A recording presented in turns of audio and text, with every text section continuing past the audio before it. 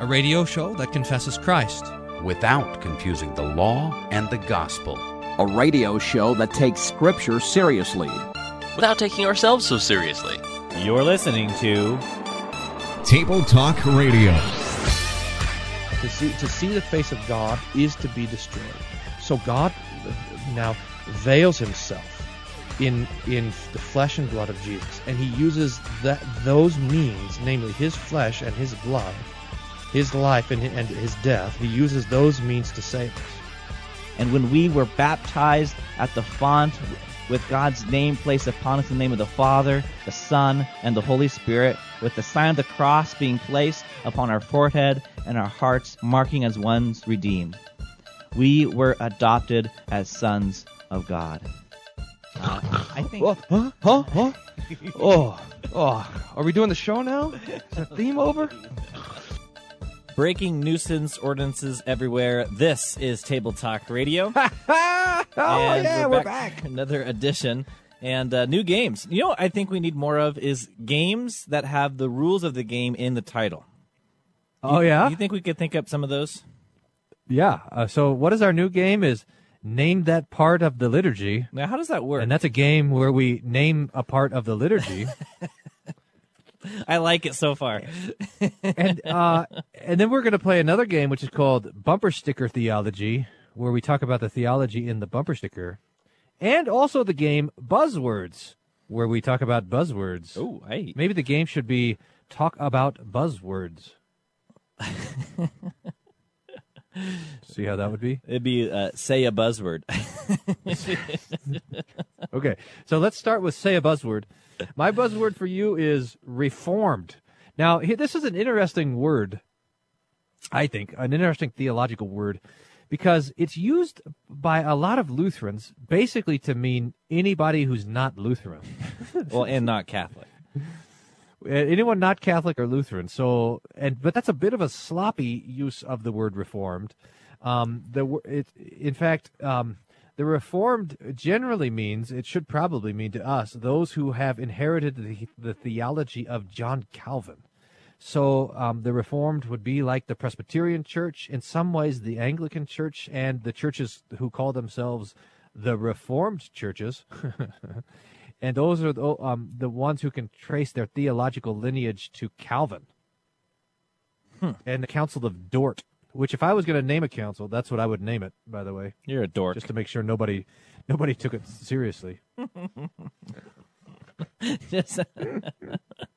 All right. Well, my theological buzzword is... I don't know what's worse as worms or dort, but neither one of them is very good. Rapture is your theological buzzword. Now, there's two definitions to this word, at least there is according to tabletalkradio.org, which is the almost infallible dictionary of theological words. Almost inerrant. The almost Nowhere inerrant. near infallible, but almost inerrant. Well, I mean, anything that's almost inerrant means that it isn't inerrant, or something that's almost infallible means that it is fallible. Fallible, right. Anyway. Ooh, you make a good point. So it's like almost being married or almost being pregnant. Right. So I have two definitions for you, and you have the task, Pastor Wolfmiller, for 3 points. I'll give you 3.4 points if you can tell me which definition is the biblical view of rapture. Number one, is it definition number one, the secret taking of Christians to heaven before the 7-year tribulation? Or is it two, those who are living on the last day when Christ returns to judge the quick and the dead? Yes, the second one is the true one. Is that what I'm supposed to say? What's true? I wasn't really paying attention. Okay. The second one is true. The rapture the rapture is the resurrection of the living. How those who are alive at the second coming are transferred into their resurrected bodies without the experience of death. There you have it. So Pastor Wolfmiller on the board early in the game, 3.4 Table Talk Radio points to his name. Whoa. So good Got job. It. I logged those here. Let's hit into the email. We got an email here. It's from, let's see who wrote You this. should tell everybody Peter. what the email address is first. Talkback at issuesetc.org. No. No. studio at piratechristianradio.org? No. Okay, never mind. Just lie down before you hurt yourself. You're looking for questions at tabletalkradio.org. There you go. Peter writes, he has a link to a Desiring God article called The Greatest Thing You Could Do Today, and he says this: hey, is this mysticism? Still trying to figure out what is and what isn't. Also, have you thought of using the riff from Use Me by Bill Withers as a bump? It will make the show go from a 1 on a scale of 1 to 10 to a solid 1.5. Trust me, Peter. Thank you, Peter. We'll do it. We'll get it on there. I just do it. No, really, it's okay. We'll do it. It's fine. My friends. Here's the article by Francis Chan. You want it? You got it there? The Greatest Thing You Could Do Today? I'll read a couple of lines. I think I already think that this is probably pretty good because it has a picture of him in a pretty tight shirt with that microphone that goes over the ear and just kind of the flesh-toned wire that comes to the mouth. I think that is a criteria for something good, so I'm expecting the best here. He writes, imagine walking up a mountain alone, but it's no ordinary mountain. The ground beneath you is shaking. The entire mountain is covered in smoke. At its peak is a thick cloud with lightning and thunder. God descends onto the mountain in fire, and each time you speak to him, he responds in thunder. That's what Moses experienced in Exodus 19. Now, compare that experience to your last time in prayer. Distracted, obligatory, ordinary. I doubt any such words came across Moses' mind as he ascended the mountain. But some 3,000 years later, we rarely marvel that God permits imperfect humans into his presence. How did the shocking become so ordinary to us? Is it even possible for our experiences with God to be that fascinating? Interesting. So the assumption that is behind this is the assumption that praying is coming into the presence of God, I think, isn't it? So one could hold to the belief that prayer is speaking to God, and because he knows all things, we need not be drawn into a experience with him or even a mountain with him, but because he knows even our thoughts and knows what we pray for, we could say that prayer is simply speaking to God in words or thoughts. But that is probably not the definition that Francis Chan is operating with. Prayer, for him, is an experience where you are drawn into the presence of God. Right. That's right. So that Moses standing there in the clouds is the prototypical picture of prayer, right? You got it? Now, so the question that we have to ask is that mysticism? But I'm looking for a verse. I got to find it. But you want a couple more lines from Francis Chan to help you with this thing? Heck yeah, I do. What do you think?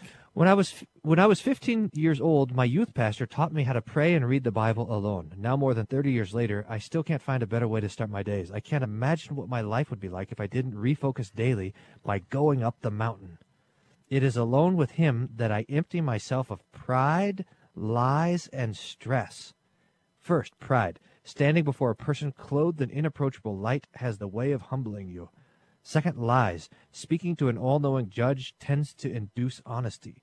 And third, stress.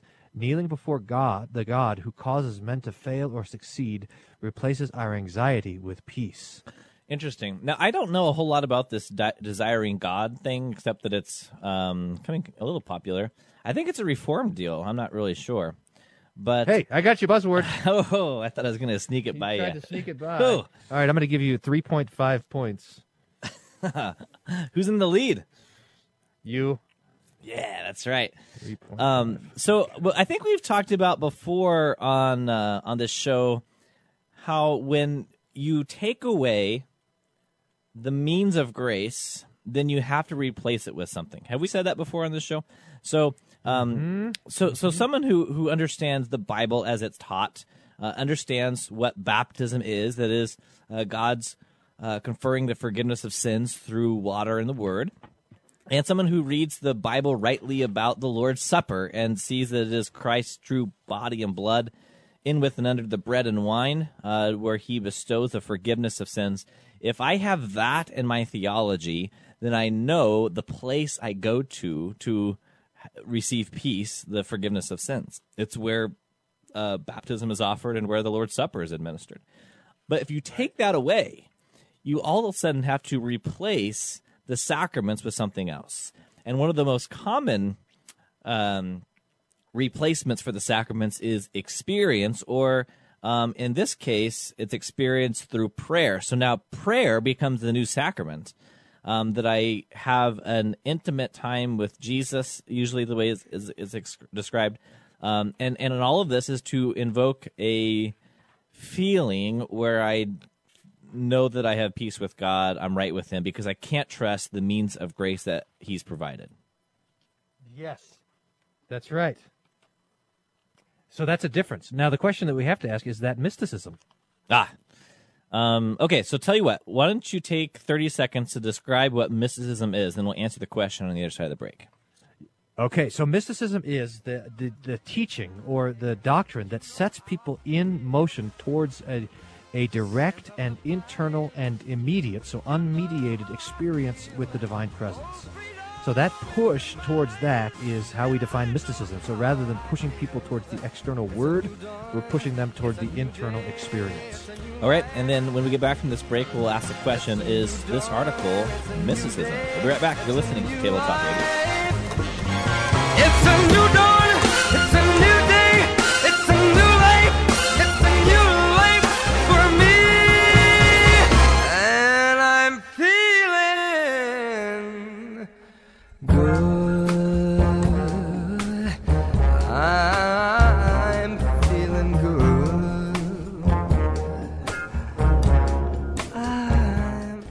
The most persevering listeners in radio. You're listening to Table Talk Radio. Hey, daily devotions for your family. Around the Word is found at whatdoesthismean.org.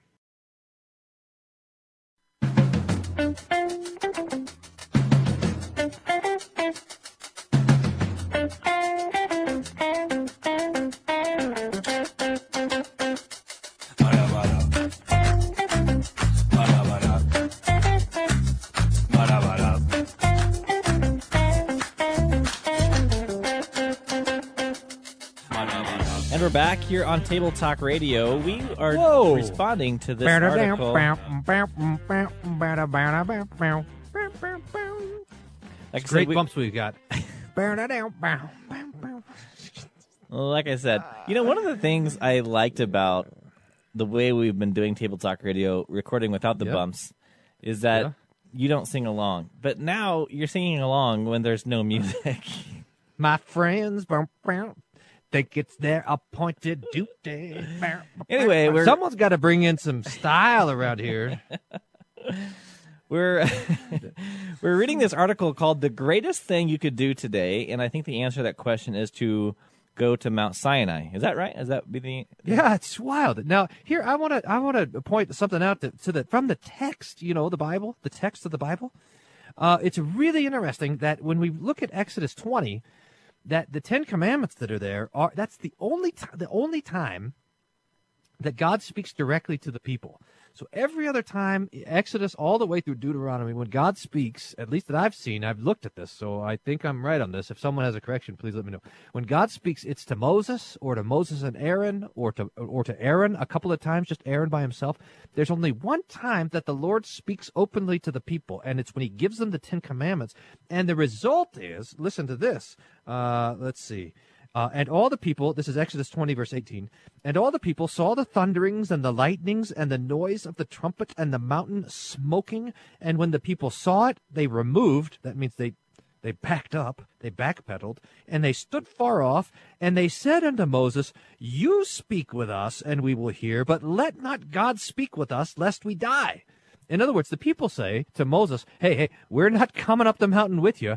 That's some crazy stuff that God is saying there. Because remember, the law always accuses. Now, we might say, if we were Francis Chan or just people reading the Bible, that the people there were faithless because they didn't want to go up the mountain with Moses. But let me read you another text. This is Deuteronomy chapter 5, verse 28.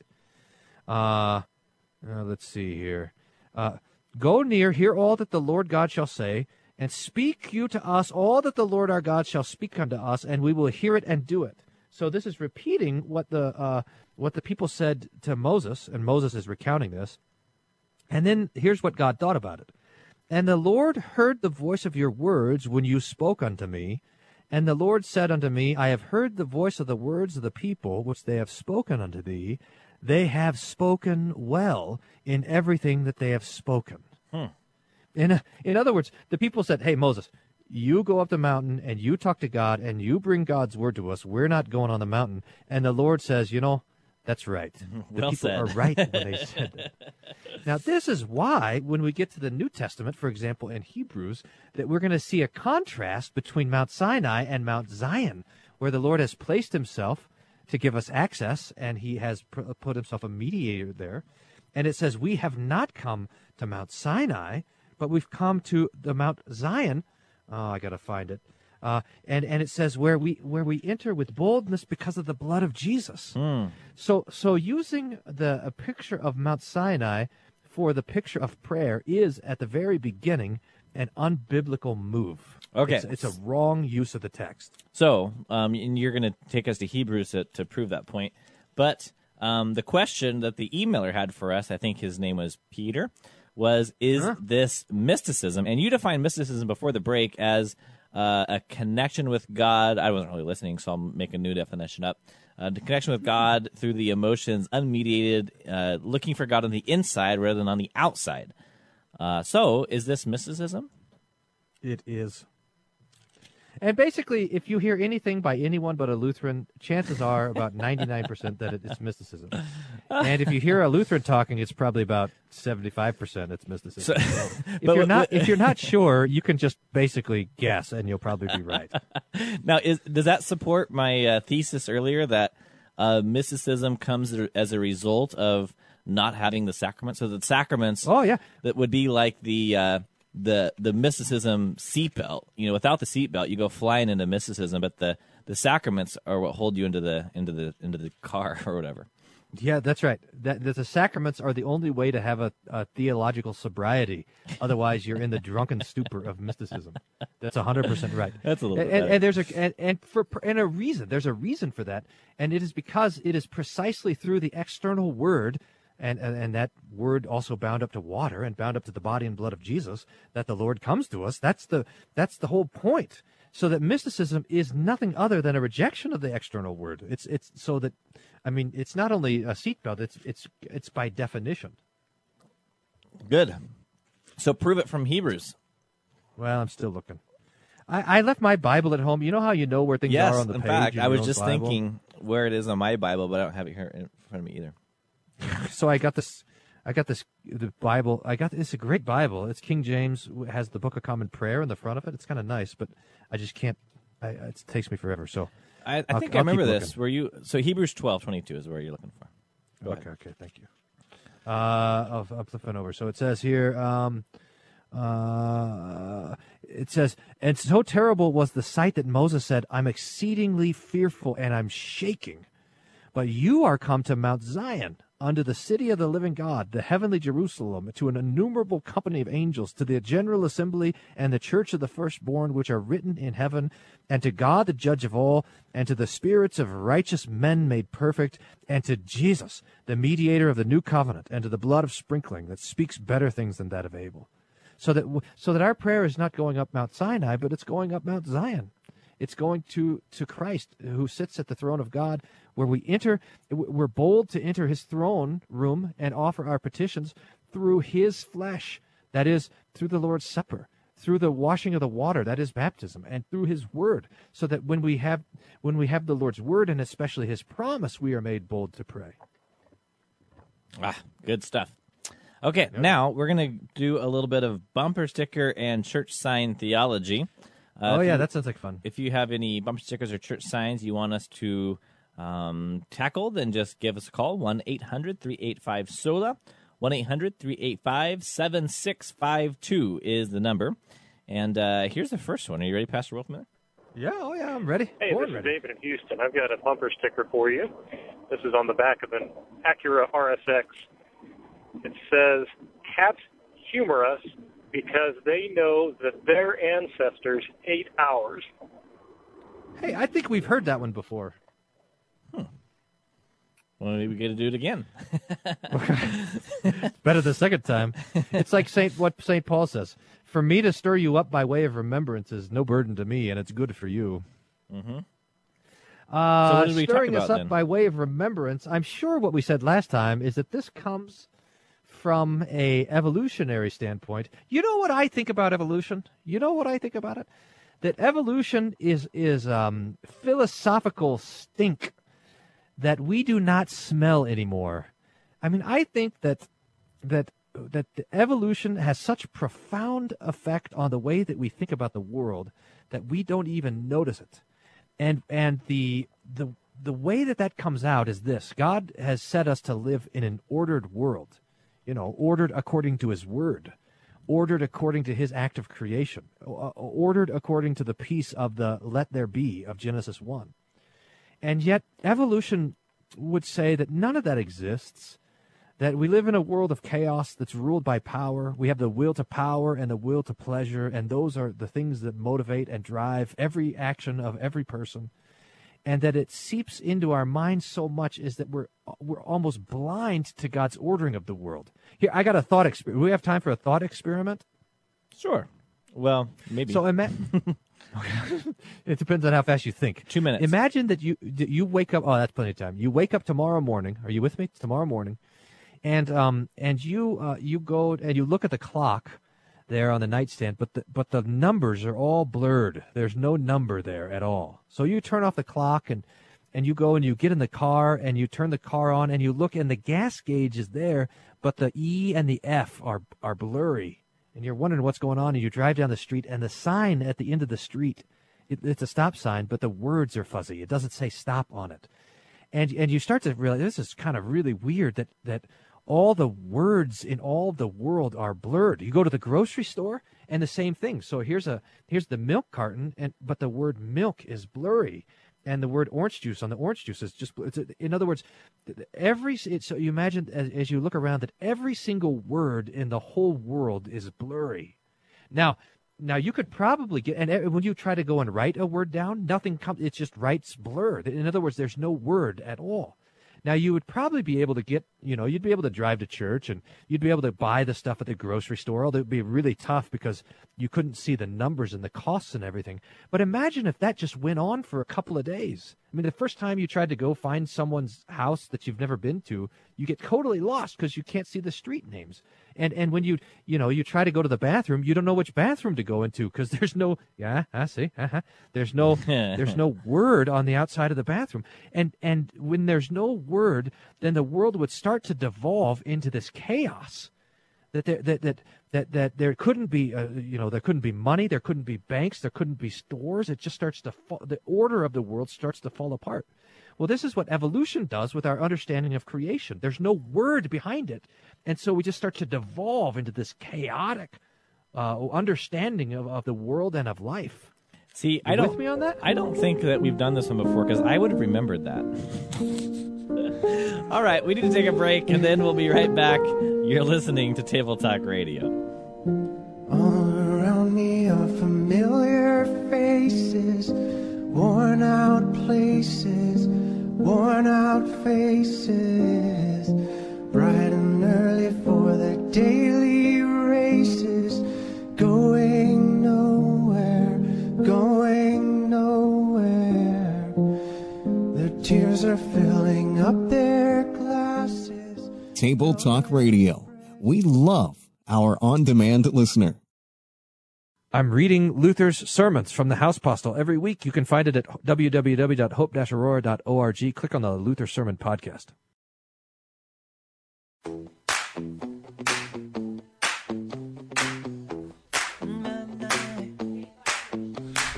Oh no, see you walking around like it's a funeral.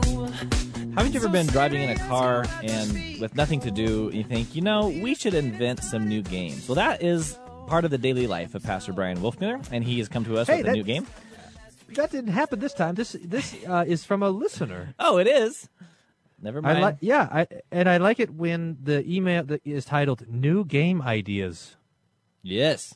Oh, so this is from Rebecca from Florida. I've never heard of where that country is. Sounds familiar. Some kind of foreign Florida. country. What I've Is that learned, kind of dear like pastors, Florida? it's- I don't know what language it is, but this lady here, Rebecca, sounds very good at English. So in Florida, they must have a very good English program. You'll have to excuse my obnoxious co-host. She writes, what I've learned from Table Talk Radio thus far has given me ideas about something old I'd like to hear more about and something slightly new you might like to try. I've learned from you that as Lutherans, the instruction we receive from our confessions, especially the Small Catechism, teach us the faith so that we may be comforted in our consciences and taught how to think and act in the world around us. That is amazing, by the way, to make a comment on this email, that someone has learned that from us. Yeah. Are you with me here? Are you still listening? Yeah. It's important that we learn from our catechisms when we live by it and use the information and the comfort it gives in time of need. I'm wondering if the same thing or something similar can be said of the hymnal. Is there a way we can use the hymns of the church, even portions of the divine service, in different situations? Should the divine service shape our lives and how we think as much as the Small Catechism? Do the divine service and our hymns teach us the faith, how we ought to think and act in the world, and provide us with comfort? If so, how do they do this? And how may we explore this in a typical Table Talk Radio fashion via a game? To give my 2 cents, I was thinking you could make a super game out of don't forget the stanzas to your hymns. In addition, remembering the rest of the stanza, naming the hymn, you could also talk about which section of the hymnal it's in and why, what comfort, etc., etc. As for the divine service, maybe during a segment of an episode of Table Talk Radio, you could talk about how we should consider a particular part of it. For example, you could discuss why we begin with confession and absolution before the service of the word. Where in Scripture and in church history we find the Kyrie, Nunc Dimittis, or benediction. And maybe you could give advice for how we ought to think about it when we come across it during the service and what comfort and instruction we can receive from it. I guess what I'm saying is be a little more like Issues, etc. Only pithier and witty. All right, we'll do our Love best. your show. Keep up the awesome work. Rebecca from Florida. Man, all these international, we're like a mission outreach. Yeah, we are. I think this is great. So this game is called... Well, it's kind of, instead of doing, don't forget the stanzas, we're going to do a little bit of Bible Bee. So this will be Liturgy Bible Bee, where we'll name a couple of sentences and then one sentence and then one word from a particular part of the liturgy, and then we got to name it, and then we got to talk about how it could be comfortable to us and instructive. I got the first one for you. Ready? Okay. Round 1 of Liturgy Bee. I'm going to... We give thanks to thee, Almighty God, that thou hast refreshed us through this salutary gift, and we beseech thee that of thy mercy thou wouldst strengthen us through the same in faith toward thee and in fervent love toward one another, through Jesus Christ our Lord, who liveth and reigneth with thee and the Holy Ghost, ever one God, world without end. Amen. Hey, I like you got the old hymnal there. Mm-hmm. That's nice. I was afraid that you were going to quote some part of the liturgy from like Divine Service setting 7.5 or whatever. I'm going to be like, what? I don't know. All I know is it's from the book of Revelation, but that's where all that stuff comes. But you didn't do that. You went old school, which I appreciate. And you quoted from what is the post-communion collect? That is correct. For 500 points. That's what I'm guessing. Now, this is a beautiful portion of the liturgy. It's one of the few modern parts of the liturgy. And by modern, I mean it was written by Martin Luther when he was reforming the order of the Mass. And it encapsulates a key theological point that Luther used to make, especially from 1 John. And he said, basically, the Bible can be understood to have two doctrines. And that is, how do we have faith towards God and how do we have love towards the neighbor? And he takes that understanding of all of theology and he rolls it into this prayer of thanksgiving for the Lord's Supper, to where we first thank God for the supper, for the body and blood of Jesus, for the promise of the forgiveness of sins. And then we ask that this great gift would increase in us faith and love, faith toward God and fervent love toward one another. And then it has the minor doxological ending, which all liturgical prayers have, through Jesus Christ, lives and reigns with the Father and the Son, or the Father and the Holy Spirit, one God, world without end. Amen.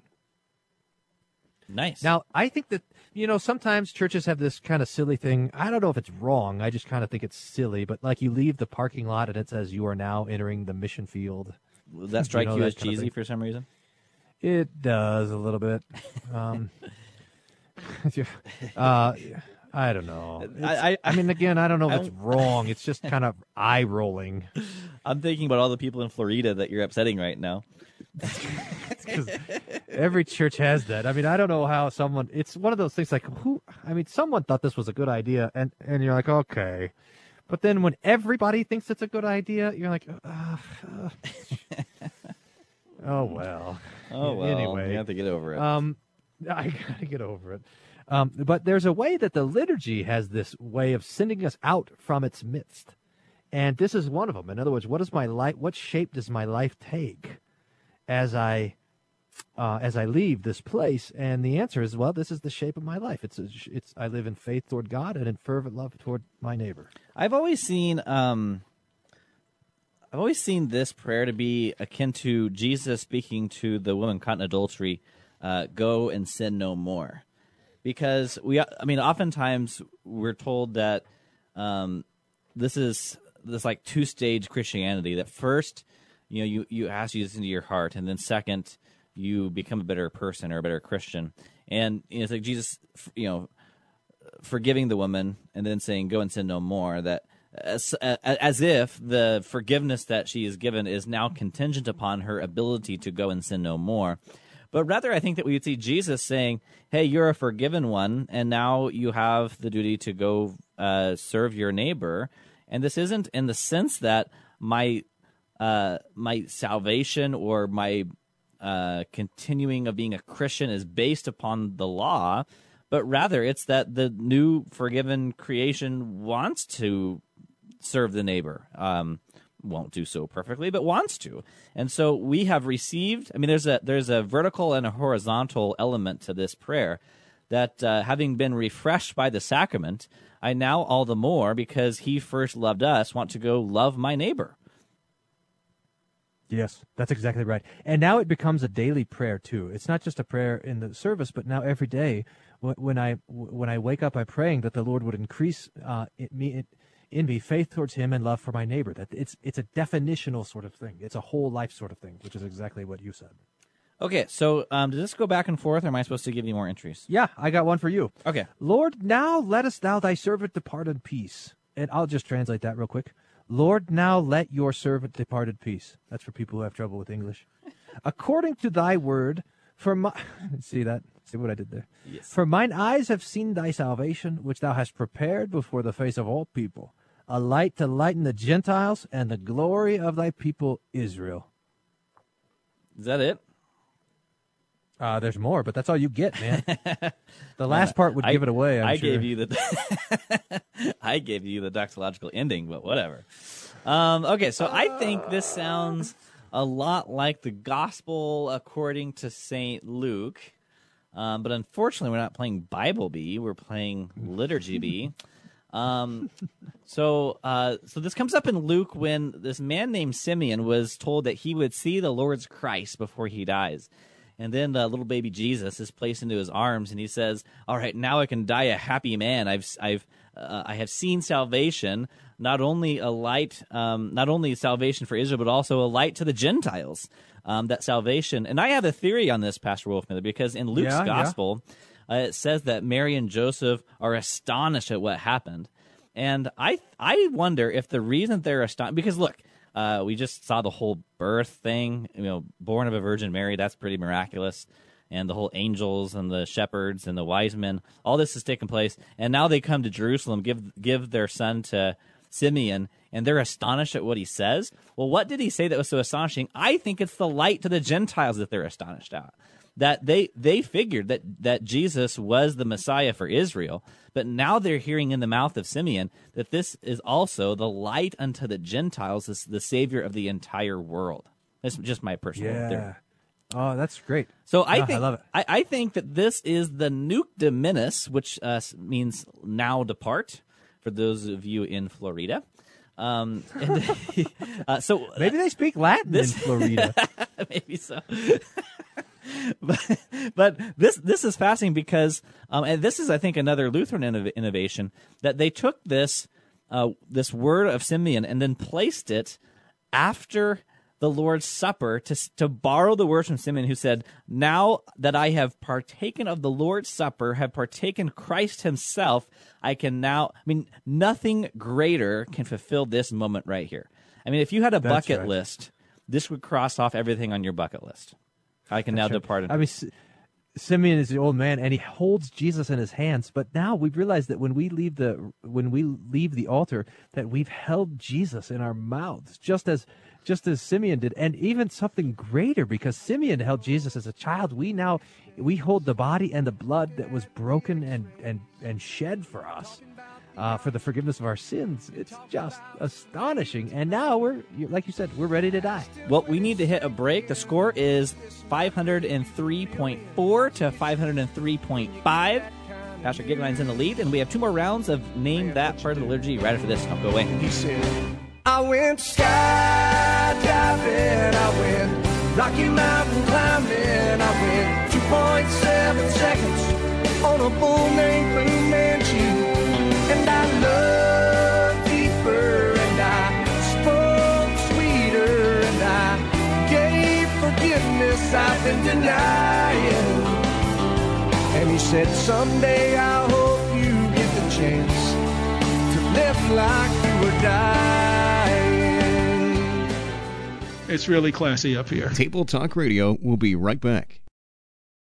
I save all the good stuff for grappling with the text, a little video Bible study that you can find at worldvieweverlasting.com.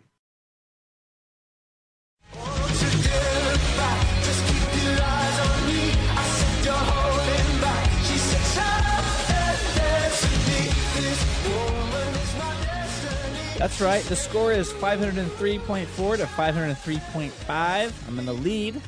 2 rounds left of Liturgy B. And Pastor Wolfman, do you have a story about the Nuke Dominus or something? I do. This is the most amazing, I think, deathbed I've ever been to. Is I went to see a man who was dying a number of years ago, and we were singing some parts of the liturgy, and I was singing the Nuke Dominus, and he died. Just right there in the middle of the Nuke Dominus. Huh. And I thought the family was going to be mad. They're like, "What are you singing that for?"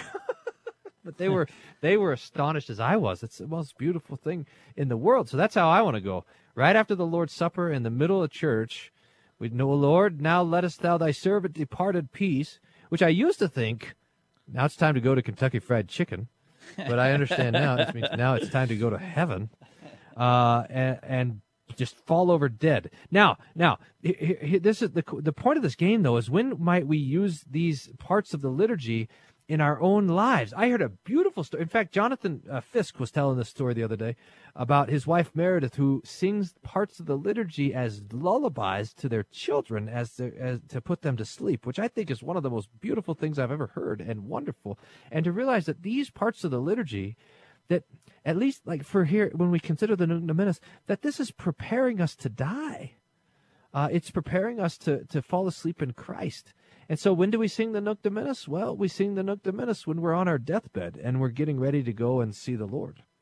Yeah, That's a perfect example of how we use the liturgy. I had a member here at the church whom you know, Father Davies, who left I think he didn't necessarily leave as much as he was kicked out of the Episcopal Church, comes over to a Lutheran congregation and ends up getting Alzheimer's. Now, do you remember? Because you were visiting here one time, and we went and had communion together, and the guy knew the liturgy still. Did you?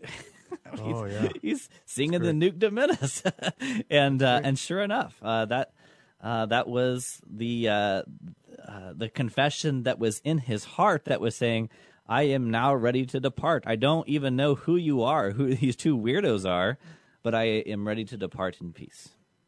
It's great. It just the liturgy engraves these great canticles on our heart, and it makes us ready to live like we had in the post-communion collect. It makes us ready to rejoice like we have in the Glory Be to the Father. It makes us ready to die like we have in the Nuke Dominus. It makes us ready to face suffering and tragedy like we have in the Kyrie. That these parts of these parts of the liturgy are a great training for us. In our living and in our dying. All right, you ready for the next round? Oh, yeah. Here it is. The Lord bless thee and keep thee. The Lord make his face shine upon thee and be gracious unto thee. The Lord lift up his countenance upon thee and give thee peace. Hey, I think this is great because you know how you pointed out how the last one was from Luke and this one is from Numbers, and it you know, I mean, basically playing Liturgy Bee could be playing Bible Bee because most of the parts of the liturgy are just parts of the Bible. But this part that you name here, I'm going to say, what is the benediction? You're asking the question, or is that your answer? That's my answer. Oh, what okay. is the benediction?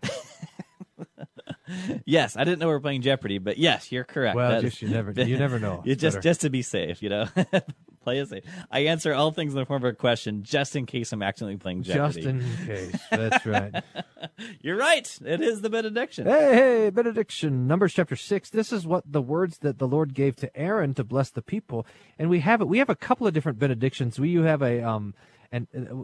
this is what's called the Aaronic benediction because it was given to Aaron. We have the Apostolic benediction, the end of, I think, 2 Corinthians. How does that go? The grace of our Lord Jesus Christ and the love of God and the communion of the Holy Spirit be with you always. The difference is normally the Aaronic benediction is used when the Lord's Supper is there, and the Apostolic benediction is used when it's not. And here we begin in the Lord's name. And now we have the Trinitarian blessing at the end, that the Lord establishes his blessing to us.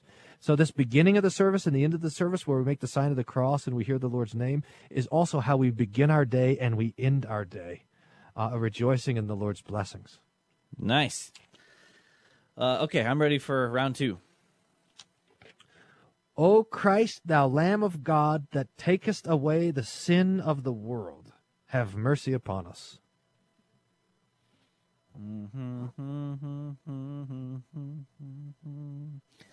Okay, this is the Agnus Dei, and it comes. See, I always get this.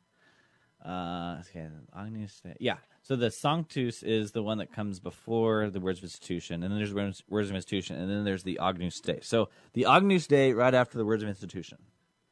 You're right. Ah, wonderful. Now, this is going to come from John's Gospel. Well, maybe from a couple different parts, but John the Baptist, who is pointing to Jesus, and he says, "Behold the Lamb of God who takes away the sin of the world." And I think it's fascinating. This is one of those ancient parts of the liturgy that is not a Lutheran innovation, but one that goes back to the very early church. And it's significant, I think, that the first Christians said, all right, guys, it's like they had a smoky room meeting. And it's like, all right, guys, what Bible passage would confess that Christ is present? Well, you know, the Lord's Supper is right there on the altar. How about what John the Baptist said? Behold, the Lamb of God who takes away the sin of the world, so that Christ is present among us in, with, and under the bread and wine. Behold, the Lamb of God who takes away the sin of the world. You know, it's amazing how the first Christians used these texts to confess what was going on. Yep, that's right. That's right. And this is a hymn that we carry with us. I mean, talk about, you know, if you're going to use the hymn for a lullaby or something to give comfort, I mean, this is it. O Christ, thou Lamb of God that takest away the sin of the world, have mercy on us. It's like an expanded, grace-filled Kyrie that we use to rejoice in the Lord. All right, you ready for your round 3? Yeah, I'm ready. Okay, you're sure? Okay. Oh, yeah. All right. The peace of the Lord be with you always. Amen. All right. Now that's a good one. That's what we call the Pax Domini. All these, you know, every part of the liturgy except for one has an old Latin name. This is the Pax, the peace, and it is after the words of institution. And the words come from, well, they come from all over the Bible. The angels are always saying this, but especially Jesus after the resurrection says, "Peace be with you." And so the peace of the Lord is there. But it's especially that that the peace of the Lord is raised up because it's there in the chalice and in the bread, the body and blood of Jesus, so that the peace of the Lord is being demonstrated. And so this declaration of peace between heaven and earth is manifest to us in the supper. So that we're always threatened in the world by a lack of peace. And so this is a beautiful word for us to meditate on every day. The peace of the Lord is with me, especially when people are angry with us, when we're tempted to anger, that we rejoice that we have peace with God. Yeah. So, I mean, so it's not like this hippie kind of a peace, like peace, man. It's the kind of peace that comes after war. The peace. So there's a peace treaty, a peace agreement, and so that there has been a declared peace between us and God, and that's what's being declared. And typically, the pastor then will hold up, or I point to, because it's awkward for me. We're getting a chalice soon, but right now we just have the individual cups, and it's really awkward to me to hold this little thing up. But anyway, so the pastor will either hold up the host and the wine, the body and blood of Christ, and the point is here that you're connecting the peace of the Lord in the Lord's Supper, so that because of because of Christ, who is here now with us, we have peace in the Lord. Yep, that's right. Okay, so I think it's your turn to give me a verse. All right, how much time do we have? 2 minutes. You ready? One word clue. You'll be able to get it though from one word. Ready? Mercy. Ha! So I think you said just a second ago that all of these liturgical parts have Latin phrases except for one, and I think this is the one, because this one is not from Latin but actually from Greek, and it is the Kyrie. Is that right? You're right. So, Lord, have mercy upon us. Christ, have mercy upon us. Lord, have mercy upon us. Yeah. So here, this comes right after the introit, and so here we have gathered together, we have prayed together, and now we're asking for the Lord to hear our prayers. And like the blind men who were crying out to the Lord, have mercy on us, Lord, have mercy, Christ, have mercy, Lord, have mercy. And this is a nice thing a nice little prayer to carry with you during the day too. We Christians pray without ceasing, and that doesn't necessarily mean that we have wordy prayers going on all the time, but the prayer could be as simple as, Lord, have mercy, Christ, have mercy, Lord, have mercy. That's right. So we have these two prayers always ready to go. When we see something terrible, Lord, have mercy. When we see something wonderful, God be praised. All right, that'll conclude this game of Liturgy Bee, and let's take a look at the scoreboard. I don't know exactly what it is, but I have come out 1/10 of a point ahead of Pastor Wolfeeler. This is amazing. From well done. Like the half-court shot at halftime won the game. So. Yes. All right, well, thanks for listening to this edition of Table Talk Radio, where the points are like all the comfort you can achieve in life and in death from singing over and over the praise songs that you learn. Oh, boy. Thanks for listening to this edition of Table Talk Radio. Table Talk Radio is not for everyone. Please consult your pastor before listening to Table Talk Radio. Right there. Side effects may include nausea, vomiting, headache, that's a great game. Hallucinations, and we should play that game every show psychosis, for the rest of our lives. We should have Fort Wayne grads versus St. Louis grads. Combustion, a sudden craving to smell your backseat, claustrophobia, an uncontrollable urge to fight the Calvinists on Twitter, and falling off your treadmill. For more information, visit tabletalkradio.org.